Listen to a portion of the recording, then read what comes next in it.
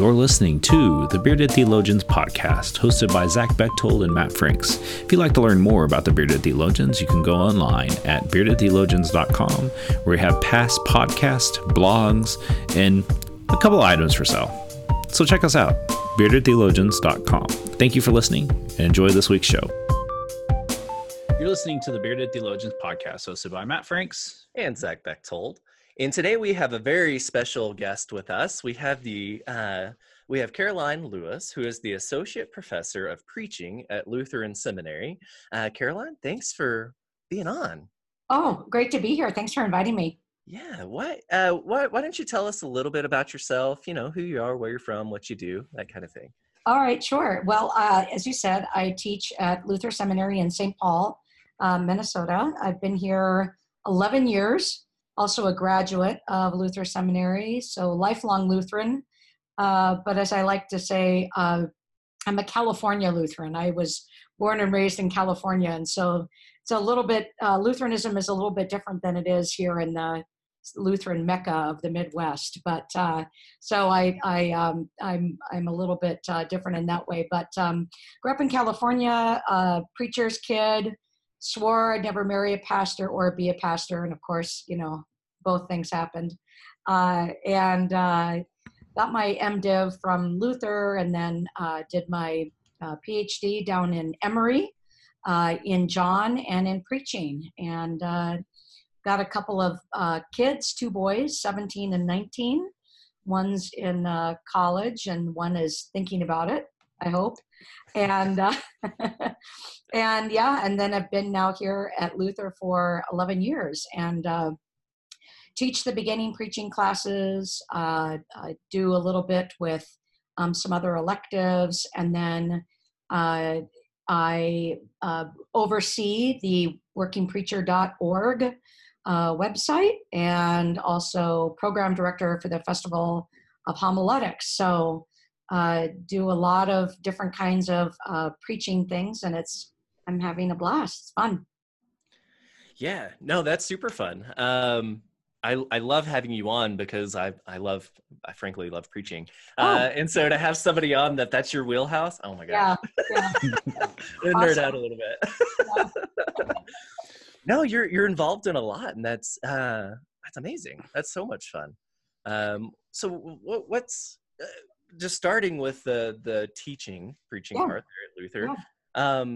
Tell us a little bit about that process and taking young preachers and people who are learning, right, to go and do this for a profession, or just what it is we do as pastors and public figures. What's your favorite thing about that? Do you have a favorite thing about that? Yeah, I think 2 things. Probably my first favorite thing about teaching preaching is, well, maybe back up a little bit. In my former life, I was a violin performance major, and that's what I was going to do. And then, I don't know, the Spirit did something, and here I am. But for me, a text doesn't have its full life or embodiment unless it's preached, much like a musical piece. So, you know, when I play the violin, you know, you practice, but a piece doesn't really have its full, you know, existence until it's actually performed. And that interpretation is performed in a time and a space and in a particular moment that you can't replicate. And so that's what I love about preaching, is that it's an interpretation of a text, you know, for a particular time, place, people, and purpose that you can never get back. It's an event. Preaching is an event, and so this, you know, this whole community comes together to experience the embodied, reincarnated Word of God. And I think that's, and there'll be never another moment like it. I think that's, I find that to be remarkable, and that's why I teach preaching and not New Testament. I mean, I can teach New Testament. If this whole preaching thing doesn't work out, I'm gonna stick to New Testament. But I was never quite satisfied with an interpretation of a text that just stayed on a piece of paper. That how does it, the preacher embody that? So that's where I start with preaching, is this recognizing that having the students recognize that that's what they're entering into, this performance of the word that they have crafted, that they have interpreted for their congregation. And what a remarkable experience that is each and every week. So I take the incarnation really seriously. And then that also means I take each and every preacher and their individuality really seriously. You know, my goal is not to have these like cookie cutter preachers that all sound the same and all say the same things, but really, how is it that I can help a preacher live into her own unique identity and embodiment as a preacher? So that's what I love about teaching, preaching, and kind of watching them discover that over the weeks. Granted, there's still more to come, but it's a really satisfying and fun experience to watch that process. And they get to the end of the semester and they begin to have a sense of their own voice. Yeah. Oh, I love that. I do, truly, because I think that cookie cutter preaching just doesn't work, right? And so for to go and sit in a class and have your professor of preaching go, hey, be you. Yes. Be you, right? You know, it takes so many pastors years to find that. And so to start there is great. That's right, because part of the challenge is that they come in and they will imitate whom they've, you know, watched and seen and known, and they think that that's the way they should be. Right. And so, but that's not them. And so to give them the space and the permission to, you know, to be in their own personhood and their own identity and their own authentic voice, that's just where.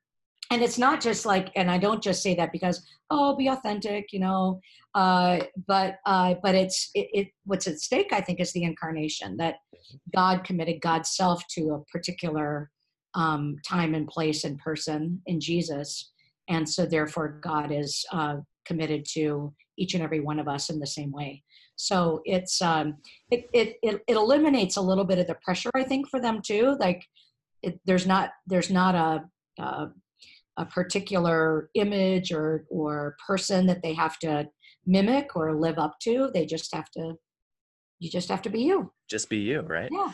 And I liked how you talked about it being like music and using, you know, the interpretation of it all. I always have thought of it as being, I grew up, or I kind of started as, in like before I had my call, started out as this idea I'd be a music educator. And so I was a clarinetist. And so I was really into jazz. And so I've always looked at it as my, the text, the scripture is my lead sheet.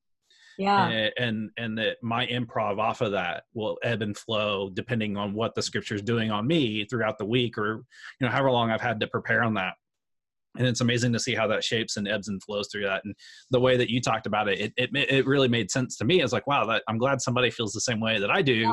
Yeah. It's just, you know, you're using it from the violinist perspective. And I was thinking, like, you know, I really do like for me, it's about the jazz sheet, the lead sheet, that, you know, here's the solo, you know, here's what the chords are. Now you work within the chords to craft something. And I do really believe it's been fun to watch. The last few years I've been able to do some things with local pastors and things, and helping train them to preach, and giving that authority to be them. It's amazing to see how much they lighten up a little bit, and being able to take that burden off of, like, that they have to be like, you know, a top tier preacher. And it's like, well, that top tier preacher didn't just happen.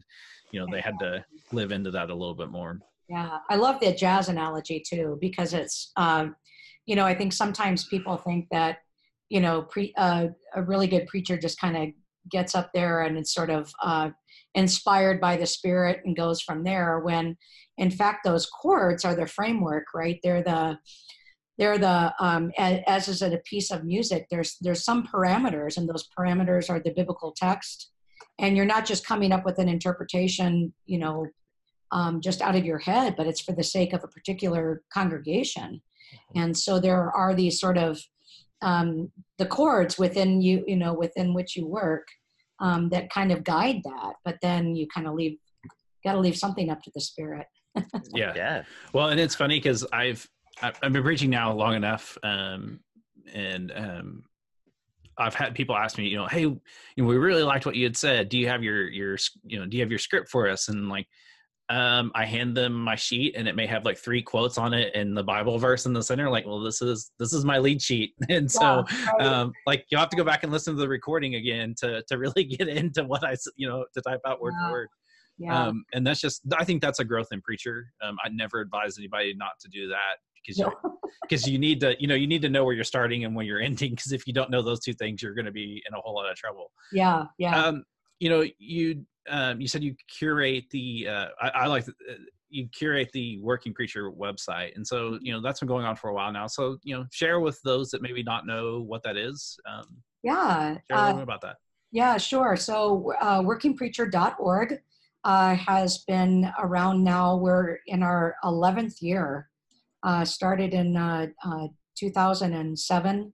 And so just finishing up our 11th year, and was started with recognizing that working preachers need help.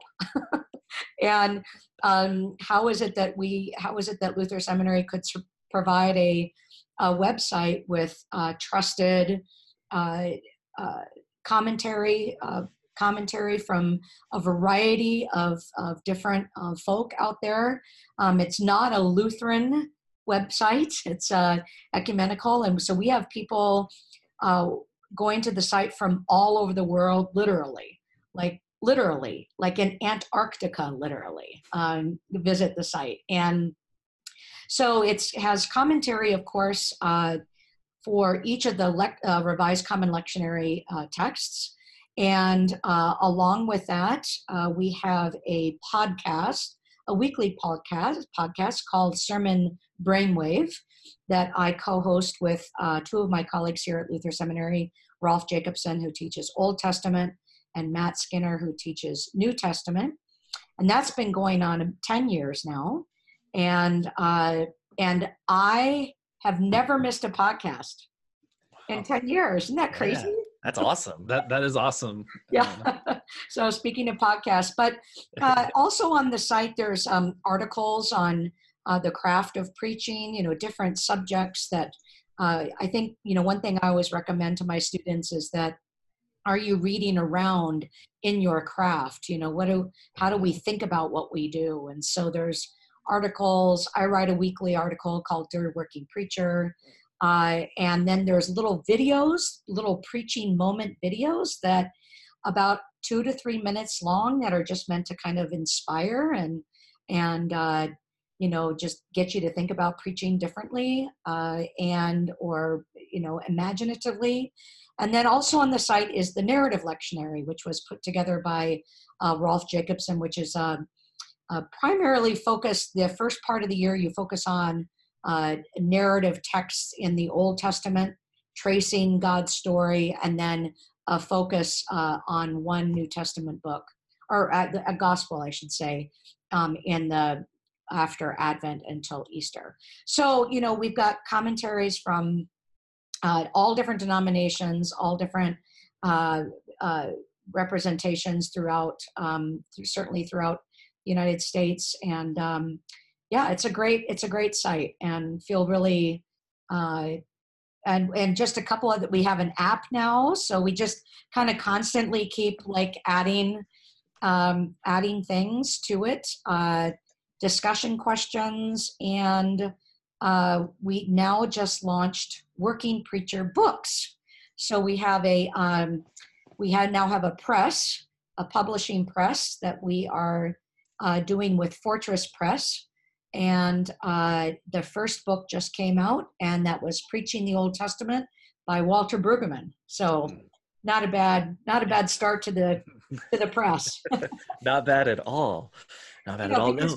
We recognize that, people still like books. And so this was a great opportunity to bring some topics to preaching, along in the spirit of Working Preacher. But you can actually buy the book. Oh, that's awesome. Yeah. There's a lot going on there. Yeah. Which I love. Matt and I just started we're halfway through our 4th year of Bearded Theologians, and man, to hit 10, 11 years on that, wow, that's impressive. And to not miss a week. We're a weekly podcast, and people tell us all the time, how do you do it every week? When you love it, it's just what we do. Right? Yeah. And there's something beautiful about sitting down and just having those conversations. Sitting with colleagues, sitting with friends, and unpacking where you are in those moments for that scripture. And I can't imagine over the 10 years of doing that podcast, you're 3 cycles in on the lectionary, and to come back around and be like, okay, we visited this, a couple of years ago. Now where are we? Exactly. You're not going to have the same conversation twice. Which is super cool, and such a great resource, and an example for preachers and laity in the same of, hey, when you approach scripture, approach it with right where you're at, and in conversation too. I think that's the other piece, that you're not, when we first started out, I remember visiting, going to some retreat center in the middle of North Dakota, and just how grateful some of those preachers were, because their closest text study was 100 miles away. Right. And they don't want to just sit there by themselves reading the scripture.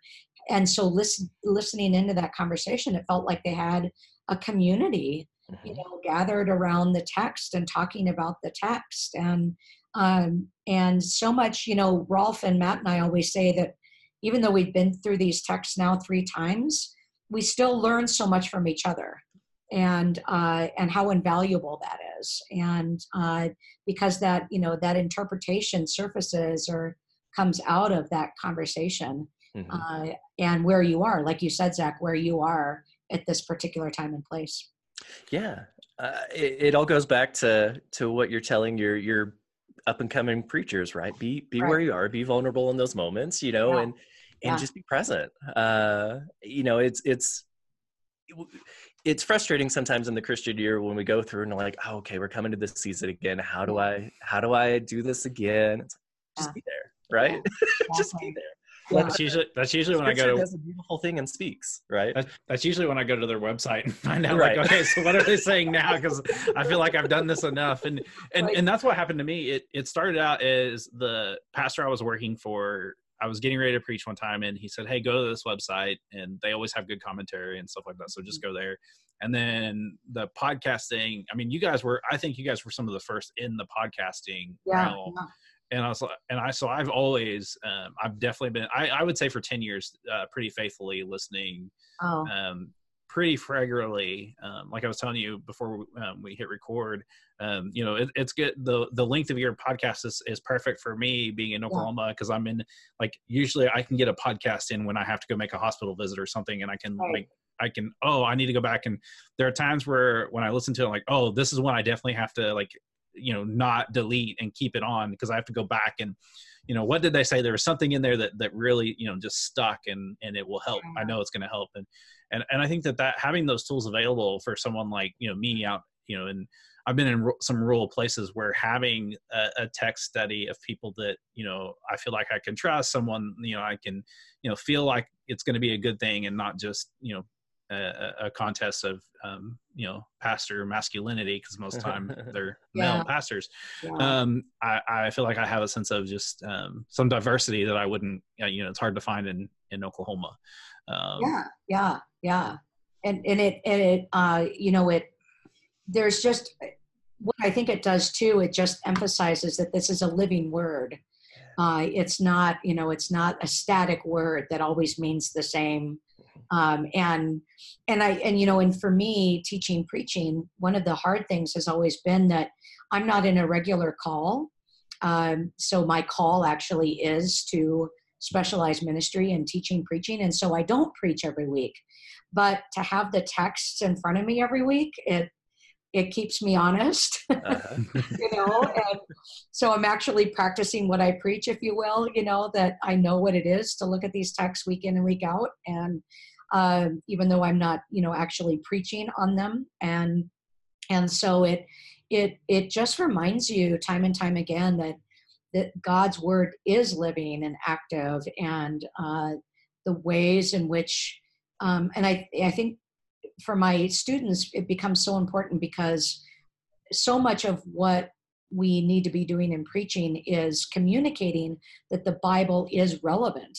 And it's Right. relevant. It creates its own relevancy in that every single time you come to it, you're like, oh, there's another thing that I hadn't thought of, or making another connection. So yeah, that's really, really important. Plus it's just fun to sit around and talk about text. Right. In a geeky, nerdy kind of way, but yeah. And I know it all doesn't happen in one take and everything goes perfect. I know that there's probably some editing, and I would love to be a fly on the wall for the conversations that really happen. Because I know, like for Zach and I, sometimes before we hit record, there's probably maybe an hour's worth of content that we could have, some of it we're glad we're not hitting record here. And then some of it, man, we should have hit record there. And I know that kind of helps. You also have a book out, and I know it's been around for a while, and so do you want to share about that a little bit? Yeah, the book I think to which you're referring is She, 5 Keys to Unlock the Power of Women in Ministry, published by Your Press, Abingdon. And it's came out in 2016, also a participant guide and a facilitator guide and a DVD. It originated actually I was teaching that class, Women in Ministry, kind of by accident here at Luther Seminary, and never had a textbook, really. I would just piece together all different kinds of things of issues that I thought women, my women students needed to think about before going into the parish, and just recognizing that none of these issues are going away anytime soon when it comes to the challenges for women in ministry. So it kind of surfaced out. I needed a textbook, and it's been a really positive experience and a really important book for a lot of women to not to go into ministry with reactively but proactively, if you will, to know what to expect. And I think sometimes we're surprised by the kinds of reactions that are still present in the church around sexism and misogyny, and so how do we navigate some of that in ways that are life-giving and not defensive? So that's that's the book. I have another book coming out with Abingdon next year on leadership, embodiment and leadership, and also called 5 Keys. But thinking about leadership, particularly from the perspective of theological and biblical terms. The church tends to adapt and adopt a lot of leadership terminology that is secular, which is fine and it's helpful, but how is it that we think about, how is it that church's leadership is distinctive in its theological and biblical foundations? So that's working on that with Abingdon now. Nice. Both of those are very needed books. I hear from our colleagues constantly of crap that people in churches have said to them, have done to them, and it's just heartbreaking. I don't even have words. My apology is not enough because I have no idea. I don't have to deal with this nonsense and the crap that comes out of people's mouths. It's quite astonishing sometimes. Yeah. And I don't know, having the conversation is so important, and saying, hey, maybe you won't face this, but probably you will. Somebody's going to say something or do something that is incredibly inappropriate. And here's how you handle this in a way that's healthy. And oh my gosh, it bless you for having that class. Thank you. And there's been a kind of a resurgence, actually, in the last year with the book, with regard to the Me Too movement, and then Church Too. And so hashtag Church Too. And so kind of coming back to some of the topics of the book in terms of how do we continue to navigate this reality that's not really, it's not really going anywhere. It's still there. And so I've been doing a lot of really, kind of facilitating a lot of really important conversations that brings everybody to the table, and not just women.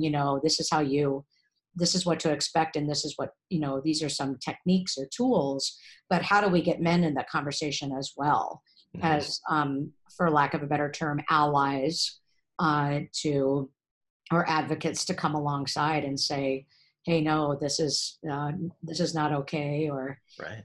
So that's an important conversation as well. Yeah, it is. It so is, man. And your new one coming out, leadership. My background outside of the church was business and management. And so much of what the church does, they're like, oh yeah, that's great, that's how things work, and then try to bring it in. It's like, it doesn't work here, or you have to adjust it, and it's different. And so both of those conversations are so unbelievably important. I'm looking forward to that. I just think that and I teach in a seminary, and just listening to kind of other seminaries and other, churches and the institutions of the talk about what they're doing, and how do we really think about what leadership is, besides, well, I'm really organized, or I'm really good at administration, or, but what is that biblical and theological grounding, that and how critical integrity is when it comes to leadership in the church, that there's a continuity between your theological convictions and your leadership decisions. That's kind of what I'm trying to get at. How you treat your staff and your church members and people. It's a continuity there. Well, right. And I was shocked going through seminary. Right. I was shocked they're going through seminary that wasn't something we were really equipped with. And then you're thrusted, most people are thrusted into a local church, and they're like, oh, I have to manage a staff. I have no experience in doing that. And so then you spend all your time and energy and money going to those things and trying to learn how to do all that stuff. I mean, and just spinning your wheels, but to have some kind of resource, to have a resource that actually, maybe we can get that in the hands of people that are starting out before they're in those situations where they, and I think that's where a lot of our burnout comes from. Is from having to do things that we weren't really thinking we were, that's not what my call is. I'm not I'm not called to administration, and I think that having that tool would be, I think I'm really excited that is definitely on I will add that to my list of books to buy. Thank you. And I think that's key, because I think far too often we are not resourced enough on that kind of leadership. We're resourced on any kind of leadership book, that's kind of on most pastor shelves in some way, shape, or form. But to actually have something that thinks from a theological perspective, those are few and far between. And some of those books are not really good books to look at and read. When I taught at a small private Christian college here in Oklahoma, and I taught a class on biblical leadership, and the resources for it weren't as healthy or as fruitful as I would have liked. And so, we did something a little bit different, but definitely would never recommend those books for anybody going into ministry. But definitely, yours sounds like something I could definitely share and thanks. Point in the direction. I think the fruit of that conversation is there's got to be a consistency between getting up in the pulpit and saying, hey, we're here to love God and love people, right? And then coming out of the pulpit and not doing that. Because you're right. Everything that you learn in the business world is do this, this, and this. Here are the best practices. Lead your team like this. Be this person here, and be this leader over here. And when we take a look at the church, our leadership is coming from the pulpit. Yeah, first. exactly. Or at least should be, right? Right. I don't think you start from the office. I don't think you start in staff meetings. I think you start in the pulpit and Yeah. you come down from there. And if your leadership is not consistent, if you're saying love God and love people, or, whatever it is that you're saying in the pulpit, and you come down and you don't model that in your staff meetings, you don't model that in your office when people come and sit down, Yeah. you're missing the boat. Yeah. And there's not a church leadership book on my shelf that's talking about that. It's they've taken best practices of business and have brought it into the world of the church and not changed a damn thing. And they're missing the boat. Exactly. I've done a lot of research in the last year about digital leadership, and the church is not doing it well. We're doing things in digital leadership, but we're not doing it well. And we've taken the best practices of businesses, which they've taken the best practice of physical meetings, right? And digital in the title, and the churches are like, "Oh, this is that's not. It's not the same." It's not the same. Exactly. Yeah, we can't carbon copy that from the secular world and think it's going to work for the church. The consistency is not there. Yeah, and like I said earlier, like how is it that leadership in the church is distinctive? It's not to say one is better than the other. It's just that there should be something about how there should be some way in which we as leaders in the church ground our decision making and our vision and all of those, leadership terminologies in some sort of theological conviction or commitment. That really is the basis for why we make the decisions that we do.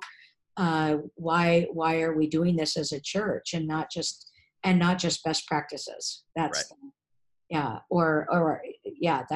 has to have some sort of theological imagination. So that's what I'm trying out. We'll see. Yeah, love it. Well, we'll have to have when that book comes out, we'll have you back on. You can definitely. Awesome. And that will only help us with our attempt at having a relationship with Abby and trying to get something done with them. And so, we can say, look, we're pushing more of your authors again. And so,